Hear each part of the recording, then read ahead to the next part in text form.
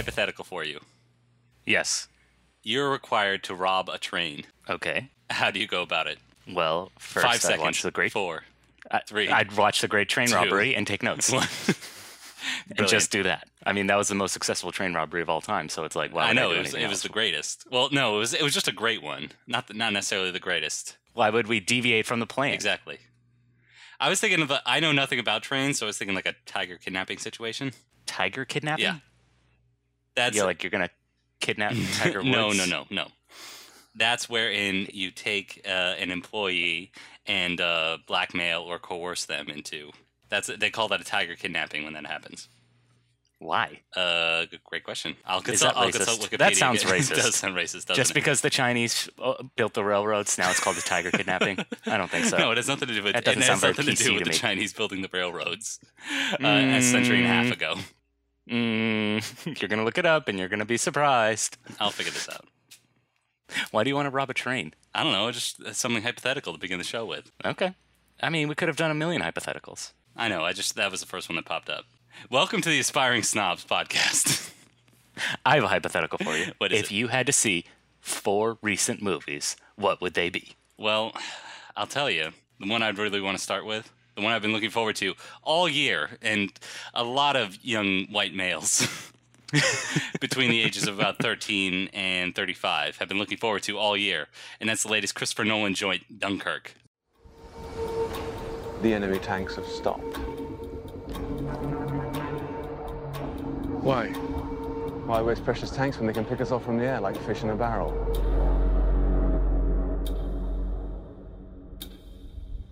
There are 400,000 men on this beach.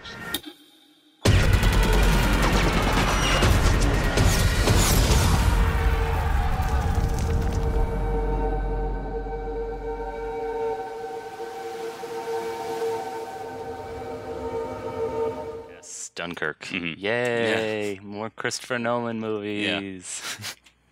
So, all right, cards on the table, as we love to do. Patented real-time John talk. Patented real-time John talk. Yep. I'm not one of these Christopher Nolan fanboys. Okay, I'm not one of these people who wait in bated breath for his latest magnum opus, and I certainly don't think he's not above reproach. Well- because a lot of people think he's like, God's gift to filmmakers. Well, I think that. I was going to say, Yeah, we know last you week do. I talked about my Christian faith. I actually attend 2 churches. One is a Protestant church, 9 a.m. every Sunday. The other is the Church of Christopher Nolan. I love Oh, jeez, look at this guy. I love this man, and I'll follow him to the ends of the earth. But you're right; he's not above reproach, and that's why I really wanted to explore Dunkirk, because I'm thinking, like, what else could he possibly want or do in his career? I mean, his last movie, Interstellar, he literally remade his all-time favorite movie, 2001: A Space Odyssey, in his own image. Like, what more could you want? I could want a lot more because I hated that movie. I thought it was so boring. So, as a follow-up to that, now that he's gone into space and the furthest reaches of the galaxy, I was worried he would just go for kind of Oscar bait because he hasn't won that elusive Oscar yet. Yeah. And a few other worrying things, like they announced the release date before what the actual project was. Warner Brothers said, like, our next Christopher Nolan joint will be coming out July 21st, 2017. We don't know what it is, but that's when Christopher Nolan's contractually obligated to deliver something. Okay. So that worries me when you put the cart before the horse in that way. And this would be more product than art. But I'm happy to report that it's not that. But Dunkirk is a brilliant film, and one of the most brilliant films I've ever seen, and I adored it, just like all the other films of Christopher Nolan. John, what did you think? It is a very good film. If I had to sum it up in one word, that word would be unrelenting. That's true. Because this movie does not stop. No, It is just a constant stream of noise and sound and visuals. Really good visuals, really good sounds, but it does not stop. And it shares the same problem with all Christopher Nolan movies, which is they're not populated by humans. They're populated by exposition machines. Let me explain to you what is going on. hang on. I have feelings. You can swear. levy that criticism in other movies. This movie's playing by slightly different rules, and I actually really wanted to parse this out with you because, again, you're one of these you're one of these Christopher Nolan non-apologists. You can see the forest for the trees, whereas I cannot. And you're right that his movies are populated with people that will just expound on not only the plot but also their philosophies on life. Love is the most powerful force in the universe. That's kind of power you can't buy. That's the power of fear. I know that monologue from Tom Wilkinson in Batman Begins seems cheesy now, but I love it. So you're right; it is unrelenting. This movie's a whole set piece machine. Yeah. And you're right; it's not really populated by characters, but still, did you identify with them in these moments? Did you still were you still invested in their survival? Oh, absolutely. Yeah. I mean, it's a war film, and so well, it's like a thriller set during World War II, particularly the Battle of Dunkirk. It's not a war film in the same way that I don't know, like Saving Private Ryan's a war film. Yeah, exactly. I don't think it's elucidating on the nature of war, really. So I hesitate to call it a war film. I think of it more as a thriller set during the war. But exactly, because, and again, we don't even really get into the politics. No. We don't even see the enemy. No, absolutely not. The only time you see Germans is at the very end when they go to capture Tom Hardy, which I guess we should probably explain the structure of the movie, because that's really the star of the film, is the structure. Mm-hmm. There's 3 major plot lines. One takes place over a week, one takes place over a day, and one takes place over an hour. Yes, but they're all happening concurrently. Mm-hmm. And for the climax, they all eventually meet up. Mm-hmm. And it works mostly. I guess we should... It works mostly until the very end, because, again, when it all meets up for the climax, that's when it gets really exciting. But then it continues... And then it kind of gets into, it feels a little bit ludicrous, because the soldiers that we met on the beach, they've made it back to England. They're like days separated from the battlefield, but Tom Hardy is still landing his plane. Yeah, okay. So the timeline is a little screwy. It's a little wonky. Yeah, and you already gave the game away that Tom Hardy survives. That's the other thing I wanted to mention, is that, spoiler alert, Tom Hardy survives, and actually pretty much everybody survives. And this is actually the most nakedly sentimental and unchallenging film that Christopher Nolan's ever done, too. Not everybody lives. That's true. I guess we'll get into that when we get into the plot a little bit more. But again, it's his most sentimental and not really challenging film, I'd say. Yeah, I'd agree with that, because again, it's all about capturing that moment and capturing that, constant like bum fear. Yeah. So it's not really, again, like, I think my problem with Christopher Nolan films is that there are some films you watch, and the more you think about it, the more you like it. And then there are some films you watch, and the more you think about it, the more you hate it. With Christopher Nolan films, every time I watch them, my initial reaction is what I get. The more I ruminate on them, the more I think about them. Again, my opinion never changes. It's like, what you see is what you get. Okay. And that's very true of this film. I'd say that's a mark of quality, is that is your opinion never deviates. I mean, I guess even on reflection, I mean, it maintains a level of quality. Mm-hmm. But getting back to this, and I don't want to, don't get it twisted. I did enjoy this film, mm-hmm. but again, is it a revelatory piece of filmmaking? Yes. All right. Well, let's get into the specifics. So let's talk about Tom Hardy. He's a he's not really airline pilot. Okay. No. He's not the main. He's only in the movie 10 minutes, I'd say. Yeah, that's probably true. Yeah, I'd rather get to the main. The main plot line is really what's called the mole, which has multiple. Okay, multiple meanings, hold on. Which will. There's one thing I want to say about Tom Hardy. Yeah.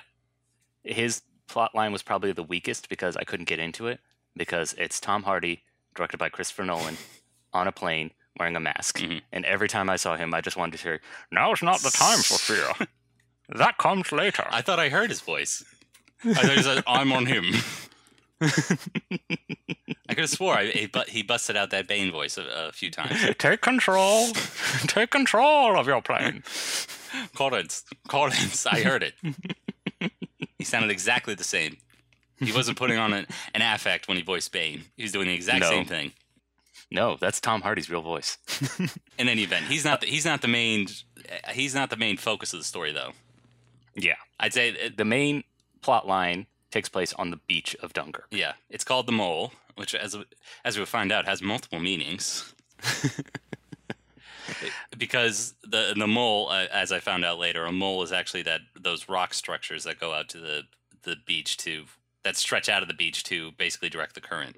Yes. And it also refers to the main character who worms his way into a regiment to basically escape northern France and get back to the safety of England. Yes, he steals a dead soldier's dog tags and uniform and basically sneaks his way into the regiment. Mm-hmm. Well, he, an English soldier played by Fionn Whitehead, and another soldier of unknown origin. Mm-hmm. Okay, and I will be honest, I got really confused with this plotline because it involves 3 brunette, skinny gentlemen who all look alike. That's true. And I got really confused who lived and who died. Well, also they never speak. Yeah, that's also true. I'm gonna say, I'm gonna give the movie credit. This is that they communicate a lot of things visually without dialogue, because you're right. Christopher Nolan can be an exposition machine, and can have just characters just talk and talk and talk eternally. I really admired this particular one, this particular plot line for the lack of dialogue and the fact that everything's communicated visually. You're right. It is a little hard to differentiate them visually, the 3 characters visually, but what we could surmise is great, especially that first meeting that he has with the unknown soldier. Yeah, our protagonist, I guess we'll say, Fionn Whitehead. His name is never revealed in the movie. It's Tommy in the credits, but nobody ever says him. Nobody ever calls him that. Exactly. But we see just the way they kind of gather around this dead soldier. He finds out the soldier is stealing his dog tags and his boots and his uniform and things like that. But they both agree on kind of survival and then team up. Well, yeah, because in the initial shot, we see this British soldier act kind of unheroically. He has a gun, but it quickly jams, so he just kind of throws it away and runs. Yeah. And even when he gets behind kind of a safe Allied lines, he kind of takes off immediately to the beach. Yeah. That's one. Well, that's one thing I want to square with you. Mm-hmm. So, in other movies, I might. So we know nothing about this character. Again, we don't even know his name. We don't know. He doesn't have any backstory or anything like that. And I would normally berate a movie for that. Not berate, but I would normally criticize a movie for that. Yeah. Now, why in this film do I actually appreciate it? Is the movie playing by different rules or something like that? And I wanted to square that with you. Well, I think it goes along with the thesis. The thesis of the movie is really kind of survival is paramount, not essentially victory. Because again, this is a movie about a retreat. Yeah. And that final shot, there's a final shot where the 2 characters are conversing on the train, and they feel like they're going to return to England as pariahs. And then they see the newspaper clippings, they see the people along the train track kind of greeting them and giving them gifts. Because again, it doesn't matter from where you came from. All that matters is that you got through alive. Okay. And, it's not a retreat. It's an advancement to future victories from behind. So, well, yeah, also with the hindsight of history, we could say, oh, this was a monumental, I guess, even though it looked like a monumental military disaster for England, really the miraculous rescue of 300,000 soldiers from here really did save their war effort and really did. Exactly. It really did have an effect on the war, yeah. And it's a message about people coming together for the sanctity of life. And that comes to the fore in the last plot line we haven't talked about, which is Mark Rylance piloting his little yacht across Dunkirk so he can pick up some soldiers. Yeah, with his son and his son's friend. Now, what's the friend's name again? I can't remember. What's the son's name? George. Or the friend's name. Into war, George. To war, George. George. Get the mast, George. To the platform, George. He says George every other line, and it freaking infuriated me. Well, because, again, this being Christopher Nolan's most sentimental film, because George really wants to be useful. He wants to put his name in the paper. He feels like, even though he's only, 16, 17 years old, he feels he hasn't done anything useful in his life. So he says, like, oh, if I do this, maybe they'll put me name in the paper. And guess what happens when characters open up the paper at the very end of the movie? He's in there, but not the way you would have hoped. No. Well, technically he is. I mean, the headline calls him a hero, but yeah. Also, it's an obituary. Spoiler alert.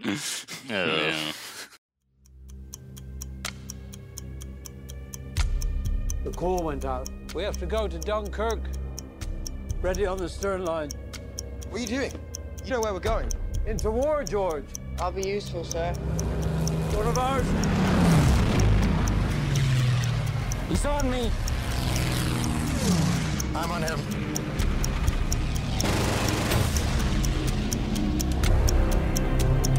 The ship's about to leave. Down you go.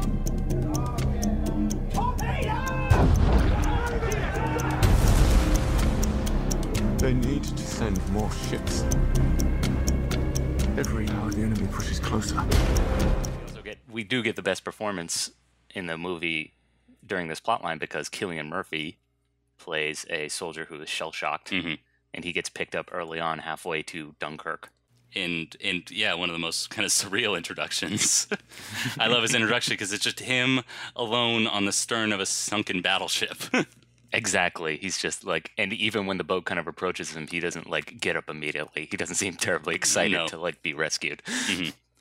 And yeah, this is like the best performance in the movie because again, he's not just an exposition machine. He's acting. He's really fraught. He wants to get to safety. He's already experienced the worst you can experience, and he's just like, why are we going back? Why are we going back to Dunkirk? Let's go. Come on, let's get to safety. Yeah, I would disagree there, just because he doesn't really have an arc. I guess since we're talking about the whole movie, what he does is, again, in the midst of this argument with the boat captain, played by Mark Rylance, there's a bit of a row. He smacks George, and George's head starts bleeding, and he dies. Yeah, George hits his head, and I mean, he doesn't die immediately, but he eventually succumbs to his injuries. Yeah, and they never. And again, this is one of those. It adds to the debate, like, should we keep going or should we turn around? Because again, he needs medical attention. But it's like they have a job to do. Yeah. Stiff upper lip, boys. Let's go. Well, stiff upper lip. To war, George. Yeah, what's stiff upper lip in that they never actually reveal that Cillian Murphy has killed George. And so, yeah, there's no kind of resolution there. At the very end, again, spoiler alert, it's all a happy ending. Everyone except for poor George survives. Yeah. But he just kind of turns away without revealing that, George has died. Well, he's got enough on his plate psychologically. That's true, yeah. And I think that's why Mark Rylance kind of gives him like a nod, like you did the right thing. Well, that's why I think I also like Mark Rylance's performance a little bit more, is because you see that conflict between continuing forward to rescue soldiers in the north of France or turning back to either get George medical attention or save this one soldier.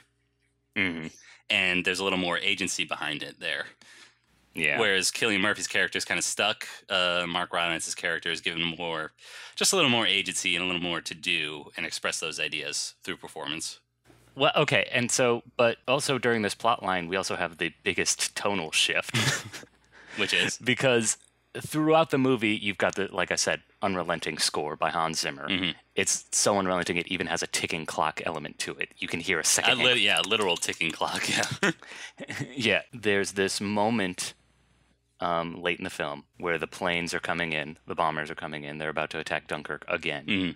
And, you see Kenneth Branagh on the dock, and he's, like, closed his eyes. He's resigned himself to die. But then, they look over and they see all the British ships, including Mark Rylance's boat, that have come to rescue all the soldiers. The music all of a sudden goes from, like, like,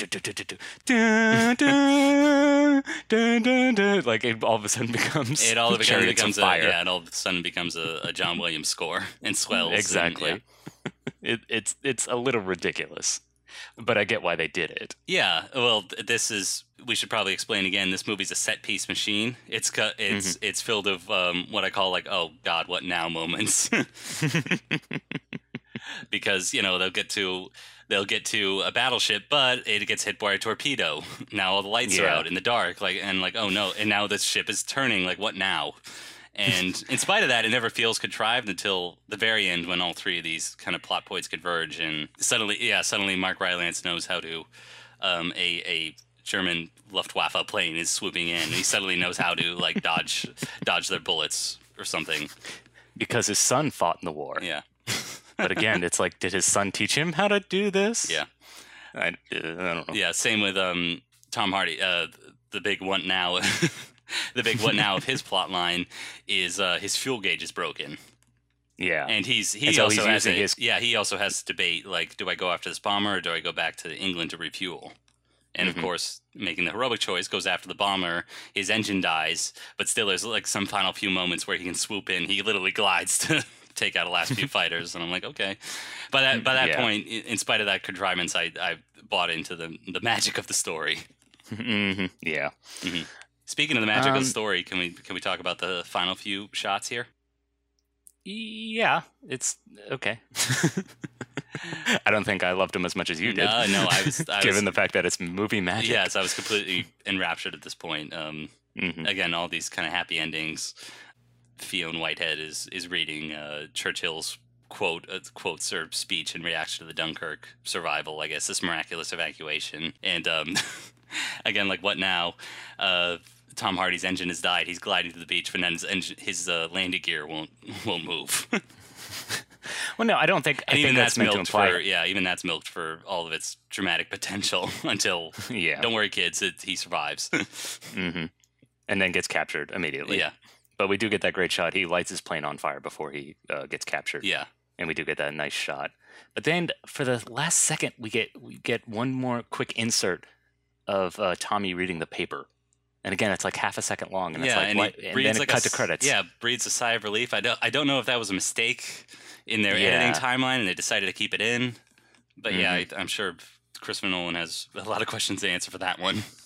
It's the most curious, I guess, creative choice in what is a somewhat conventional movie. So, I mean, also even the opening credits crawl was also a little weird. The fact that he has like a little paragraph set up, but we're still cutting in between scenes and then the titles. Mm-hmm. So it's like we read the first half, cut to something, and then the first half is still up. Then the second half comes in, and then we cut to something else, and then another portion comes in, and I don't know. It's a lot of the beginning and end, very weird kind of choices. Yeah. Whatever, that's all. And again, I wouldn't mind so much technically, except this is Christopher Nolan. The one thing he's perfect at is technicality. Yeah. This was put together with mathematical precision. Exactly. Emulating the Shepherd tone of rising and falling action. This movie is a perfectly constructed clock. Yeah. All the gears fit together perfectly. Yeah. And, a broken clock is right twice a day. So. But it's not broken, movie. John, what's broken about it? No. Nothing besides the fact that, automatons. Oh, no, George, you are dying. Let me fix you. No, Mark Rylance and Kenneth Branagh and the Top Flight cast do more to imbue it with that sentimental flavor. So you're right. I'm happy it was so sentimental. Yeah, that's why I put it up there with his best films, actually. Mm-hmm. And another reason why I don't like Christopher Nolan so much is he uses the same stable of actors usually. Yeah. Which kind of take me out of the film a little bit. Because then I'm not looking at the characters, I'm looking at the actors. Yeah. So it's nice to see a movie where Tom Hardy's in it, but he's got a mask the whole time. Mm-hmm. And Michael Caine is in it, but you only hear his voice. Yeah. So did you recognize it? I didn't actually recognize his voice. I recognized it. I recognized it. Yeah. But overall, it's a great movie. One of the greatest of all time. So thank you, John, for contributing to this conversation. I'm glad you enjoyed it. I enjoyed it too, just not as much. Now, we've talked about a film depicting a war from the past. Now let's talk about a film depicting a war that has yet to come. I speak, of course, of War of the Planet of the Apes.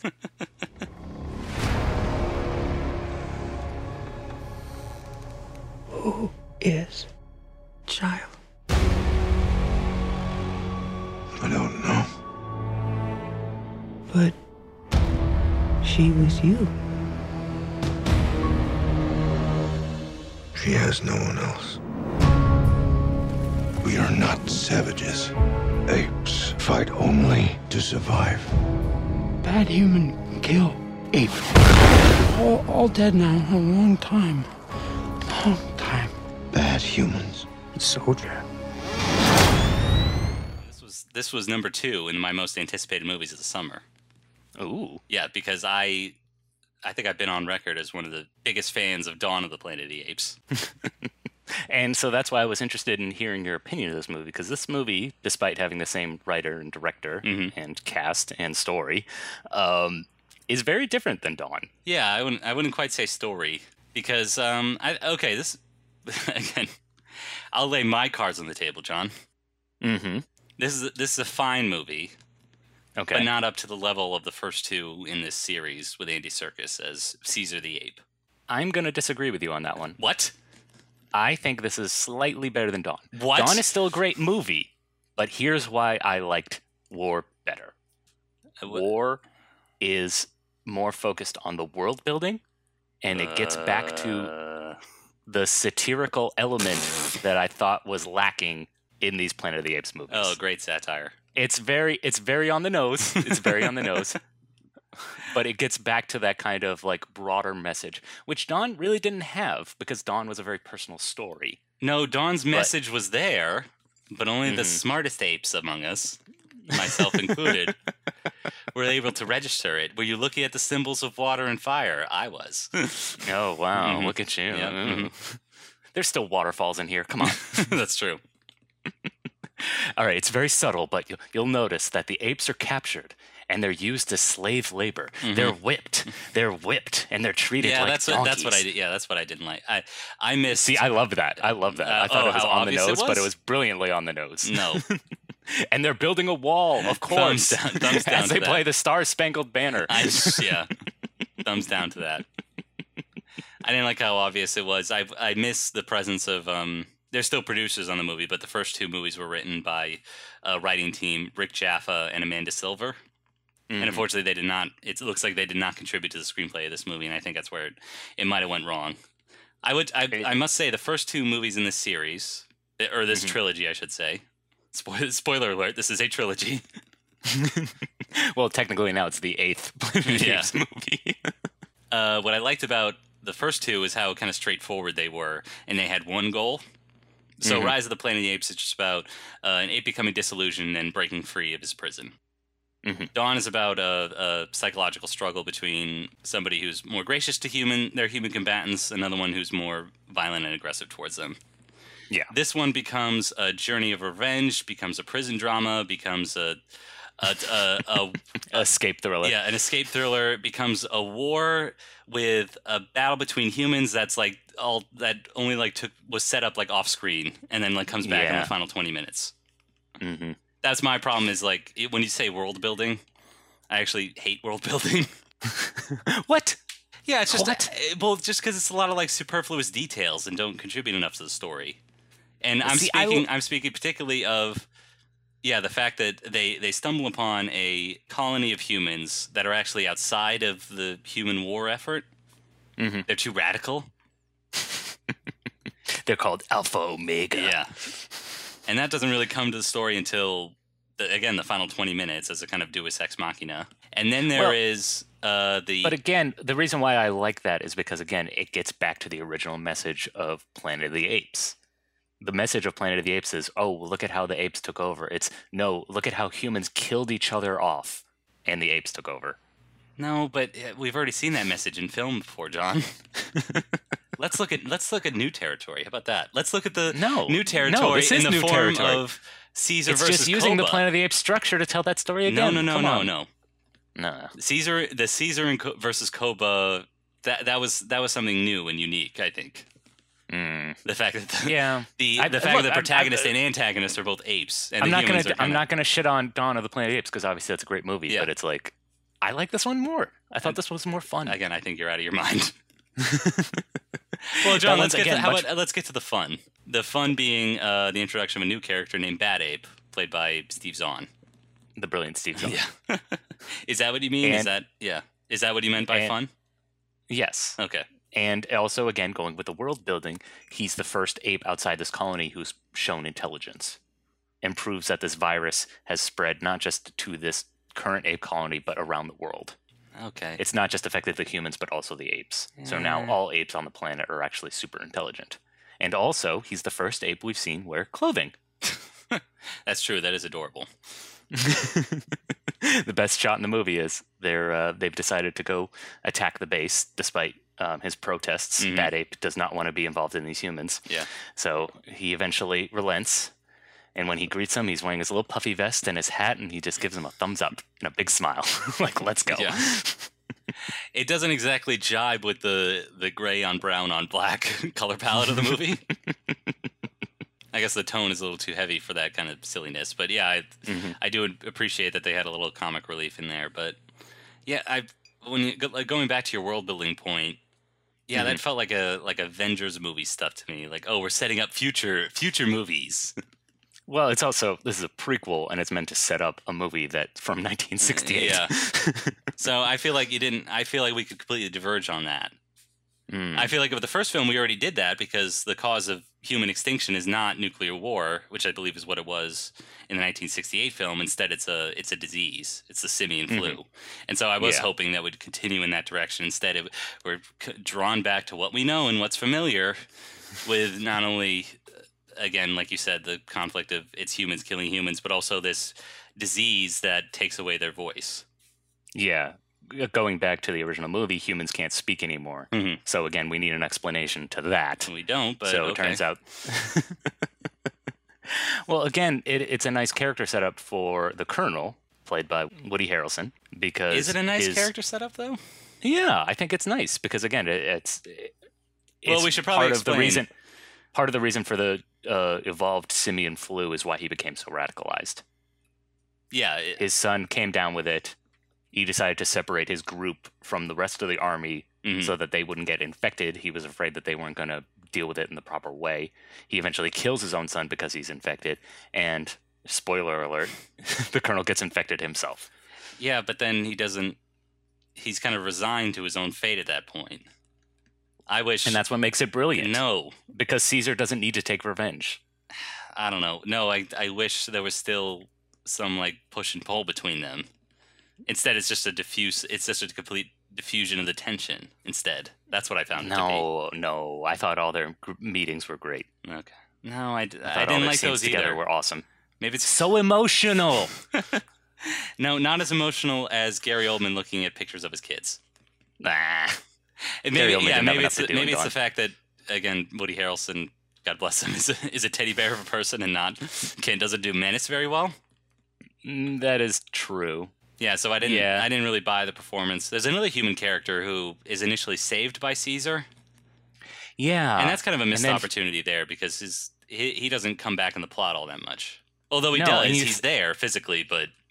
Well, you think he's going to be a sympathetic character. Yeah. Because, again, the look on his face the whole movie is like, are we doing the right thing? Yeah. and then he gets blown up. And he was shown mercy for the apes, so you think he's conflicted in that way. Instead, he just gets blown up. Yeah, he gets blown up at the end by, does that gorilla have a name? Because the whole time I was calling him Uncle Tom. Oh, whoa. His name is Donkey. They call him Donkey. And B, I guess that's another missed opportunity. A, there was a missed opportunity with that character. And B, if you're gonna go forward with the slave metaphor, be A, racist. Sidebar, racist. Again, comparing black people to apes. Thank you. But if you're going to go with that slave metaphor, I don't know, go further with it or something. Actually, how about include a black character in the movie? They did. That guy was black. What guy? The sympathetic human. No, he wasn't. Yeah, he was. No, he was. He was a person of color. No, he was he was college pamphlet diverse. Oh, wow. Yeah. Wow, now who's racist?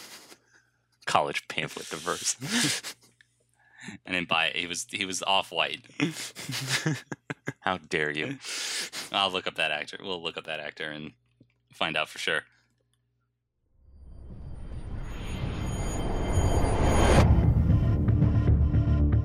They must pay. I will finish this. I offered you peace. I showed you mercy. You talk about mercy? No matter what you say, eventually you'd replace us. That's the law of nature. So look what you've done. What did the humans promise you? No matter what you do, you'll never be one of them. You are We are the beginning!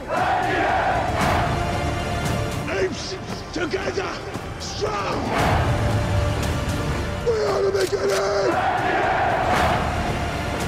Apes together, strong! Have you come to save your apes? I came for you. I'm not gonna lie, the movie is a little overstuffed, but I love it when a movie's overstuffed because I think it's admirable for a movie to try to give us too much than too little. I disagree. Okay. Again, I got a great final results, and yeah, don't give me 18. I'm gonna use that food metaphor again because it's almost lunchtime. Don't give me 18 plates of mediocre food. Just give me one solid meal. Well, okay, and the other reason why I appreciated those kind of satirical elements and stuff like that is because going into this movie, I was afraid it was going to be Logan 2.0.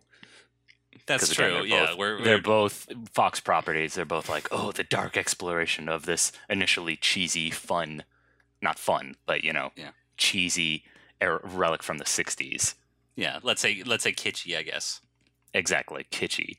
So I was afraid it was going to be a little too morose. Yeah. But again, you have the element of Bad Ape. You have those kind of, again, on the nose elements, like the apes getting whipped, building a wall. So yeah, I appreciated it for that. See, I didn't. I know we're kind of reaching a natural endpoint with the Caesar character.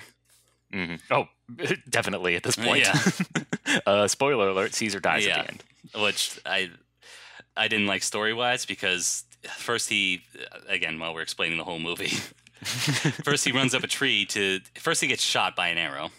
Mm-hmm. Then he runs up a tree to escape an avalanche. Then they journey to the safe haven. And then he decides, okay, now's the most dramatic moment for me to pass on. Well, again, it's going back to the whole Caesar as Moses for the apes metaphor. He literally takes them across the desert. And again, this is meant to be a prequel to the Planet of the Apes. How do the apes end up in the desert? This is how they end up there. Okay. Yeah. I didn't need all those connections to the old. Let's move on. How about contributing something new? I mean, technically, we call this a prequel. Really, it's a semi-remake of Conquest of the Planet of the Apes. Yeah. If you really want to go into the history of it all. Yeah, which, again, disappointed me. I wish... Again, Dawn of the Planet of the Apes takes it a whole new direction, and I wish it kind of stayed there. Mm. But instead, it got roped back to the whole franchise expectations and things like that, so... Well, they're going to eventually make another one. Well, yeah. So, again, without Caesar, without Andy Serkis, unfortunately, but, Well, he could play somebody else. That's true. That's the beauty of mocap. Yeah, so, all right, I'm glad you liked it. How about this? I'm glad you liked it, even though you're thanks. patently wrong. This is not a superior film to Dawn of the Planet of the Apes. Go watch Dawn of the Planet of the Apes again. I met you halfway with Dunkirk. You can at least meet me halfway with War of the Planet of the Apes. No, I'm not that magnanimous. Okay, fine. You're wrong. Well, I have another movie for you. Whoa, that what? you don't need to meet me halfway on. No, because I haven't seen it, and based on your thoughts here, it sounds like I don't need to see it. I saw Valerian and the City of 1,000 Planets. Oh, been spending most our lives living in a gangster paradise. Oh, if only this movie had that kind of energy. If only it had the energy that it had behind the ads for it. Yes. Okay, so you'll notice the marketing of the movie really focused on the spectacle. Yeah. Really focused on the set design and the creature effects and the wish-wash, whoosh, like big set pieces. Mm-hmm. And there's a very specific reason for that. Because whenever the characters open their mouths, in the back of my head, I'm going, oh no. The movie's coming to a screeching halt, it sounds like. Yes. So this is based on a old French graphic novel series, or not graphic novel, comic series. Yeah, I believe from the 60s too. So this is a bit of 60s kitsch coming back. The 60s are coming back. Yeah. I the thought often the 90s undiscussed, yeah. The often undiscussed and unexplored 1960s. Yes, so called Valerian and Laureline. Mm-hmm. But, the man's really the only important character, so now it's just Valerian. Great. Thanks. Where's the SJWs all over this movie? Laureline wouldn't fit on the queue. Doesn't roll off the tongue. Exactly. Drop the. Much cleaner. Well, yeah, that's what I couldn't square is, they cut out Anne Laureline from the title, but they kept the City of 1,000 Planets. Which isn't even... Which doesn't clarify anything. No, it does not. It's the setting of the story, but it really has nothing to do with the plot. It's not like the City of 1,000 Planets is, like, in danger. Okay. Or at least they kind of imply that it's in danger, and it's really not. Mm. Because the plot is, well, dumb. But the plot is basically just there's a evil government guy who's involved in this conspiracy involving this race of aliens that are like the Na'vi meets sea monkeys. Okay. Yeah, and so basically he's just been covering up malfeasance. Yeah, so that's the big macro plot. But the plot is very video game-esque, which is they basically have one goal that they need to achieve. They need to recapture this evil military guy played by Clive Owen. Mm-hmm. But they keep running into these kind of like fetch quests and side plots that they need to solve first. Okay. So it's like at one point Valerian goes missing. Well, Laura Lee needs to find Valerian. How does she do that? Well, obviously she needs to go to the ocean of the City of 1,000 Planets and find a Cortex jellyfish so it can read her mind and read her memories. So the Cortex jellyfish can locate Valerian off the grid. Duh. And how long does this take in our 2.5-hour movie? I'd say it takes about 10 to 20 minutes. Okay. But then you get the big set piece with the sea monsters. Oh, I see. So it's important. It's important. I see. Yeah. And the two leads are not very good. I feel bad criticizing actors because they work so hard. Yeah. But well, I've seen, I know one of them is Dane DeHaan, and I've seen him in a lot of American independent movies, and he's pretty good. But not in this movie. Not in this. In this movie, he's very Keanu Reeves. Okay. Well, he's got like, come on, Lord. He's giving like a surfer affect to it. Okay. And he's got these enormous bags under his eyes. Yeah. What's that about? I don't know. Well, okay, so the core problem of the movie is that Valerian and Laura Lane are supposed to have this like James Bond Moneypenny relationship. Mm-hmm. He's like a philanderer, but really he holds a torch for Laureline, but she's not buying it. She's like, oh, I bet you say I love you to all the women. You know, it's like, yeah. I mean, at one point, she even brings up a computerized list of all the women he's banged. They call it his playlist. I guess it's the future version of the Little Black Book. Yeah, I don't know. I've got a few other names for it. I won't. Yeah, and like the dialogue's meant to be like this His Girl Friday-esque like witty banter back and forth, but they just don't sell it. Okay, so they don't have the chemistry. I get no. That seems like the one of the movie's biggest problems. Mm-hmm. It sounds like the plotting is just all over the place, and yeah, but spectacle-wise, it is quite engrossing. Okay. Again, going back to that whole theme of world building, it is quite a spectacle to behold, and there are a few set pieces that do have quite a bit of imagination. The earliest set piece is they go to an interdimensional marketplace, like this bazaar. Mm-hmm. But to avoid thievery, the bazaar is actually in another dimension. So you have a computerized avatar that actually explores the market, and once you buy everything you need, you go to like this airport security section that transports it back to your dimension, so you can actually collect your stuff. Okay. And so the early set piece, they need to get something from this bazaar, but like Valerian is stuck in between the two worlds. Like his hand is still in the alternate dimension in the bazaar, so he has to kind of like run through and figure out how to escape. Okay. It's actually really clever. All right. Yeah, so there are some clever set pieces, but again, it's a tortuous plot. There's no chemistry. The dialogue is just atrocious. So, yeah. John, what are you saying about French people trying to write dialogue in English? Are you saying it doesn't work? No. Well, apparently, yeah. I did read that this is a direct translation from the comics that it is based on. So it sounds very... perfect. Yeah, exactly. Great. Perfect. Yeah. But I can think of a few better ideas than taking 50-year-old material and transferring it to a whole nother medium without changes. And again, this is a Luc Besson film. And is it? Believe it or not. And yeah, he shows a lot of imagination, but at the same time, he also doesn't know how to end a movie. Oh, really? This has the same problem that Lucy had. I don't know if you've ever seen Lucy. I haven't seen Lucy. Okay, so Lucy is a story of a woman who gets 100% of her brain, which obviously means she can travel through time and alter matter at her will. Yep. How do we climax with this movie? I got it. A shootout between French police and Korean gangsters. That's the best way to end this movie, right? Mm-hmm. With a girl who can literally do anything, let's end it with a shootout. Mm-hmm. And so in this movie, you have giant sea monsters and an interdimensional bazaar. How do we end it? I got it. Valerian shoots a bunch of robots. Great.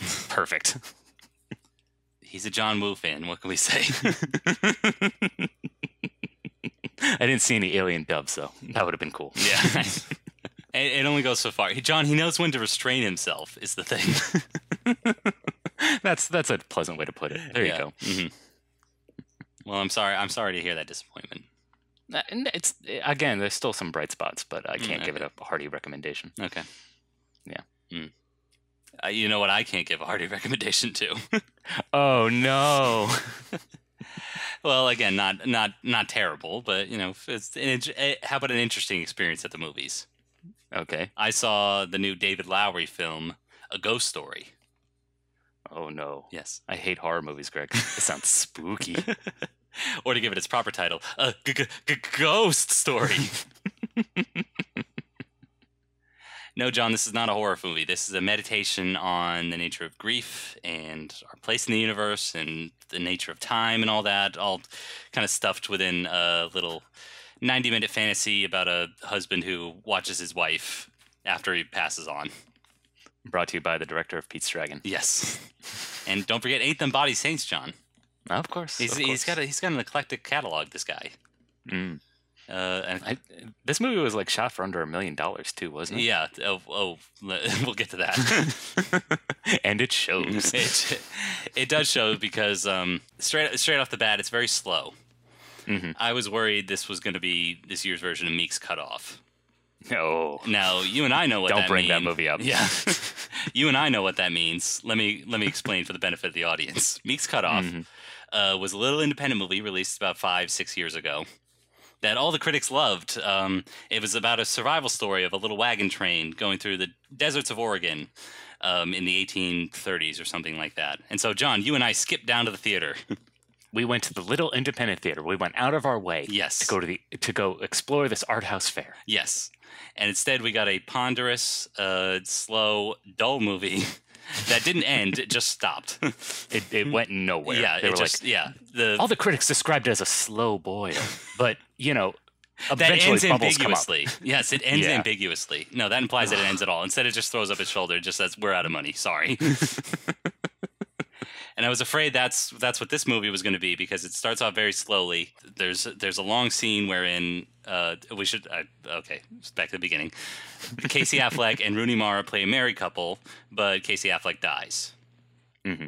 And so there's a very long scene where she's looking at him on the slab, and then he puts the cover over him, and then 2 minutes pass, just a static wide shot of him on the slab, and I'm just waiting. Okay, when is he going to sit up and reveal that he's the ghost? When is he going to sit up and reveal that he's the ghost? 2 minutes go. Okay, finally he sits up and he's the ghost. And the ghost is, again, very literal. It's a guy with a sheet with eye holes. Yeah, he looks like a Peanuts character. Yeah. I got it wrong. No, that would if he had more holes. If he if he didn't know You're where right. the eye holes go. So And a big cloud of dust following him like Pigpen. yeah. So the first 20 minutes or so of the movie are these very long shots of, again, like him. He's now stuck in eternity. So you see him kind of experience eternity, including the most bravura sequence wherein he watches his wife in a moment of grief. She consumes an entire pie. Wow. Yeah. What kind of pie? That's the thing. I didn't know. I had to look at the trivia to reveal that it was a vegan chocolate pie. Oh, Yeah. okay. Yeah. And apparently Rooney Mara has never had a pie because this is what it's like to grow up in the aristocratic Mara family. But in any event. Okay. I was gonna say I was thinking about this watching Dunkirk, like how much experiences actors get to experience. Like, I'm sure to research Marco Rylance probably went on a boat and learned how to properly do everything, learned how to clap the jiggy or whatever. Yeah. Clap the jiggy. That's a nautical term. And then you find out, like, Rooney Mara ate her first pie for this experience. Like, what? In any event, I was worried I wasn't going to stick with the movie, but what happens is she moves on from the house that Casey Affleck's character is haunting. Mm-hmm. I'm just going to call them by their names because, again, like Dunkirk, they never reveal their names. Yep. Because it's the notes they're not playing. Well, I think in the credits, their credit is like C and M. Yeah, just I Okay. don't know. Their names are never mentioned. But the movie picks up from here. She moves out of the house. Another family moves in. There are a few more moments where the subtext of the ideas that the movie is exploring becomes text. Like there's eventually a hipster party in the movie, and this guy has this long monologue about the nature of life and how it's impossible to leave a legacy. And so He does do some hauntings as well. Okay. Most notably a single mother of Latin descent, kind of in line with the way that Casey Affleck treats women. Hey-o! Oh.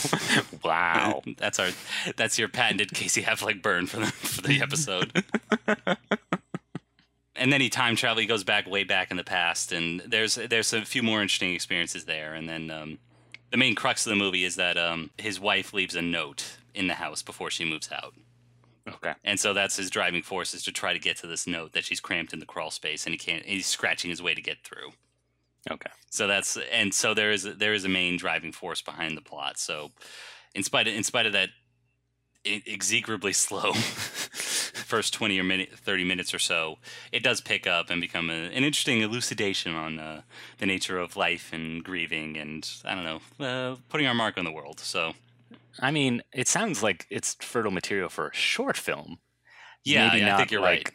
Yeah, not like a 90-minute movie. No, and it kind of struggles to fill that 90 minutes, I think. Mm-hmm. Or 85 minutes or whatever it is. But again, not bad. It all takes place in this single house in Texas. About 90% of it takes place there. I'd say the height of the production design is when he travels into the future. The house is torn down, and suddenly he's on the construction site, and he's in the kind of futuristic downtown. And so, it does take some interesting, leaps and bounds here and there. So, okay, yeah. So I'd say if you have the stomach for art house fare like this. Definitely give it a rent. I would say you don't have to rush out to your local art house to see it. Okay, fair enough. Mm-hmm. Did you stay through the credits? I almost did. They must have lasted about 30 seconds or so. They scroll by like the first half of the movie. It scrolls by very slowly. Okay. Yeah. Well, if you stay through the credits, you get a bonus scene where the mystery machine pulls up. And they pull off the sheet, and it goes, "It's old man Casey Affleck." Damn it! If only I'd stayed for the end. Yep, it's setting up the whole Scooby-Doo cinematic universe. Mm-hmm. David Lowery's directing, the next 3 movies in the Hanna-Barbera verse. Well, first we need to set up the Harlem Globetrotters movie. Yep. Then we'll get to the Flintstones. Then the Great Gazoo will connect us to the Jetsons. Oh, what tangled webs we weave. Yep. In the HBCU.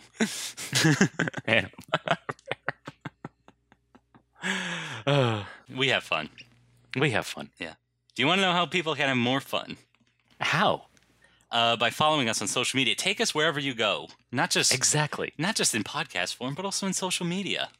Follow us, stalk us. Yes. On Twitter and Facebook, mm-hmm. where you can find us at Aspiring Snobs. Yes. Send us messages. Creepy messages, if you any kind of message. We want to be drowning in messages. Give us recommendations and tell us what you think. Yeah. And then once you're done with that, you can go to Apple Podcasts and subscribe. You can go to Stitcher and subscribe, mm-hmm. and maybe leave a review. Yeah. Maybe give us a little rating. Yeah. If you're so inclined. We appreciate the feedback. Mm-hmm. We do. We genuinely do. As long as it's positive. Yeah. That's not true. We're not. We take all kinds of feedback because, especially the positive. We would appreciate some positive feedback. God, we need it. John, do you want to tell them what we're watching next week?